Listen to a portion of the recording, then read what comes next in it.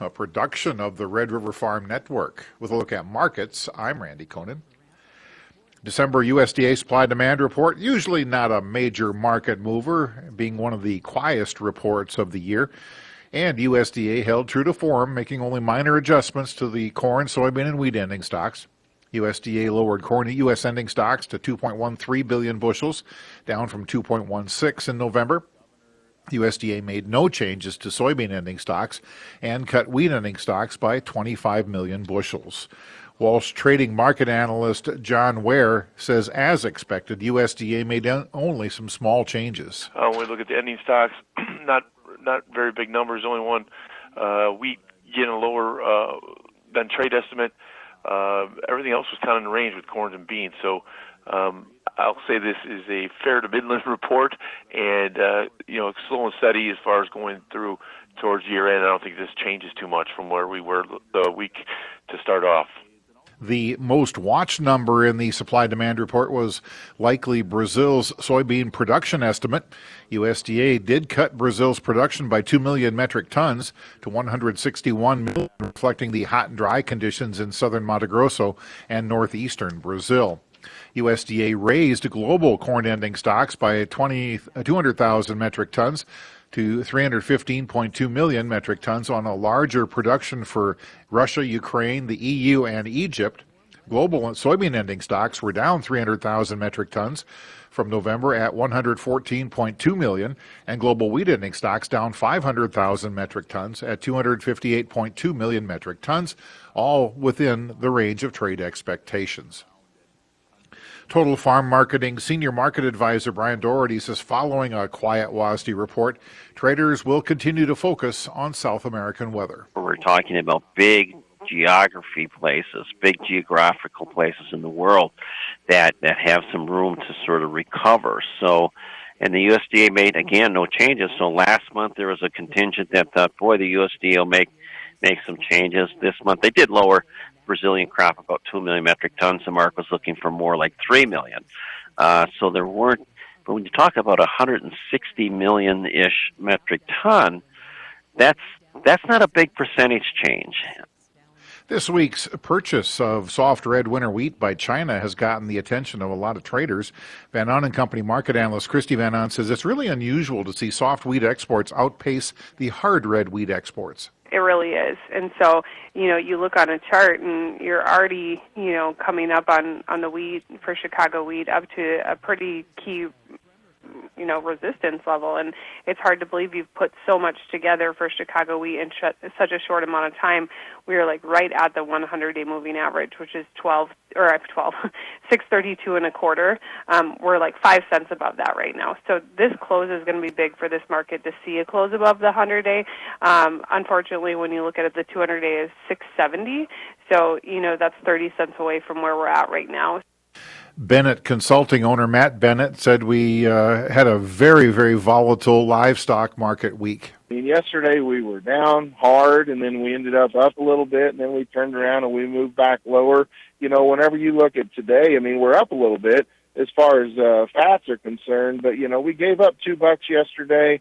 You're up 50 cents today, depending on which contract you look at, but feeders are up, anywhere from 2 to 250, 260, and so it's nice to see a little bit of a move higher. You look over, at the hog market, and you're down again today. So, in all honesty, the meat's not exactly overperforming by any means, but at least we're seeing a little bit of strength in here. And that's a look at markets this week in agriculture. I'm Randy Koenen. North Dakota Farmers Union. It's back. The North Dakota Farmers Union's annual state convention, December 15th and 16th at the Bismarck Events Center. Are you curious about the property tax debate, the farm bill, or the farm economy? Learn more at this fun two-day event that features ag education, prize giveaways, plenty of time to catch up with friends, and more. To register, download the new NDFU app or go to ndfu.org. That's ndfu.org. The stories that matter to you and your bottom line matter to us. We've had a little ridge of high pressure, say a little upward bump in the jet stream. So if you're an investor, a lot of that money can be either better utilized somewhere else, or it's costing you a lot more money to keep in commodities. Many of those same clients in those states are really suffering with some issues on the rainfall shortages. No one covers agriculture better than the Red River Farm Network. We're reporting agriculture's business. A look at news this week in agriculture on the Red River Farm Network. The Government Accountability Office has released a study that recommends huge cuts to federal crop insurance subsidies for higher income farms. Combest Sell and Associates managing partner Tom Sell says this study is not reliable and would cause harm to agriculture. These suggested cuts are very kind of academic and you can tell it's written by people who really don't have any experience in the business world or how things actually come together, aren't actually taking on risk of their own. They're getting paid a paycheck and kind of analyzing what other people are doing. It's just not a well-crafted study. But it would certainly undermine, the delivery system, which is an amazing kind of risk-sharing setup between the federal government and these AIPs who take on a lot of risk. The federal crop insurance annually pays out more in indemnities to farmers. Some years are better than others. In an ideal year for farmers, no indemnities are paid out because everyone made their crops. And that's a beautiful thing. So there are years where the federal government actually makes money on federal crop insurance. Low water levels on the Mississippi River and through the Panama Canal complicates the movement of grain and farm inputs. CHS Executive Vice President of Ag Retail, Distribution and Transportation, Rick Dusek, says there is not a quick fix. The river, especially south of St. Louis, the projections are not good. The water level's going down, meaning we can't put as much grain in a barge, which means your cost per unit goes up. It just does. And so that is a real problem. There's not much you can do about that until we get more moisture through it. And what's happening, you mentioned the Panama Canal, they have drought issues there as well, so the amount of volume going through the canal has dropped significantly. And what that's doing is pushing a lot of our export business to the PNW versus the Gulf because it's just getting so expensive at the Gulf. Those issues drive up the cost of moving product around the world. An alliance created at the United Nations Climate Summit in Dubai will address the methane produced by the dairy industry. Beginning in the summer of next year, 6 global dairy companies plan to release the methane emission levels from dairy cattle production. This coalition includes Bell Group, General Mills, Kraft Heinz, Danone, Lactalis, USA, and Nestle. The American Crystal Sugar Company and the Red River Valley Sugar Beet Growers Association held their joint annual meeting in Fargo this week, where 50 years ago the cooperative was originally formed. American Crystal Sugar Company CEO Tom Astrup spoke at a press conference highlighting the 2023 crop year. From a crop standpoint, it just really was a record year. 31.9 tons per acre exceeded our previous record of 30.4. The sugar content at 18.6% was the second highest we've ever achieved. It was just a wonderful, wonderful growing year. And in fact, it was so good, we didn't harvest it all. We harvested 12.7 million tons of beets, which is wonderful, biggest crop we've ever had. We left another million tons plus in the field. It's tough for a farmer to look at a field of sugar beets and just say, I've got to leave it behind and I can't harvest it. But yet they at the same time understand it's the blessing of the situation. The estimated payment to growers is also expected to break records at $84.67 per ton. That would be the highest payment we've ever paid out to our membership. I think what people have to remember is the costs of running farms and the costs of running businesses are higher than they used to be as well. While it's a record payment, I'm not sure it's necessarily fair to compare it to a payment 10 years ago or 15 years ago either. That's a look at news this week in agriculture. I'm Whitney Pittman on the Red River Farm Network. In the heart of every successful farm, trust is the seed that grows the strongest bonds. At Proseed, we're not just a company, we're a community built on trust and family values. Our dedicated employees are passionate about supporting local farmers like you. We know your challenges because we've walked the same paths, sowed the same seeds. We believe in building relationships that go beyond business, relationships grounded in trust and mutual respect. Because at Proseed, you're not just a customer, you're part of our family. Don't miss the dry bean scene every Friday at 12:35 on the Red River Farm Network. Specialty crop markets are special and require more digging than corn, soybeans, and wheat. We do that digging by talking with numerous crop scouts, growers, and processors in the North Harvest region or wherever beans that affect local markets are grown. So follow the dry bean scene every Friday at 12:35 on this Red River Farm Network station. The Dry Bean Scene, brought to you by the North Harvest Bean Growers Association. With a look at weather this week in agriculture, I'm Tyler Donaldson. Brazil's top soy and corn producing state, Mato Grosso, has experienced the driest October and November in 25 years, with just under 6.5 inches of rain. Mato Grosso produces about 27% of Brazil's soybeans. Canada's farmers harvested more corn and soybeans, but less wheat, canola, barley, and oat this season. According to the latest Statistics Canada report, total wheat production fell by 7% year over year to 32 million tons as growing conditions were generally drier than a year earlier. Canola production was down 2% year over year to 18 million tons. StatsCan says corn production was up 4% and soybean production rose 7% year over year. Hackett Financial Advisors President and CEO Sean Hackett does extensive research on long-term weather cycles and discussed the spring planting outlook during the South Dakota Farmers Union Convention.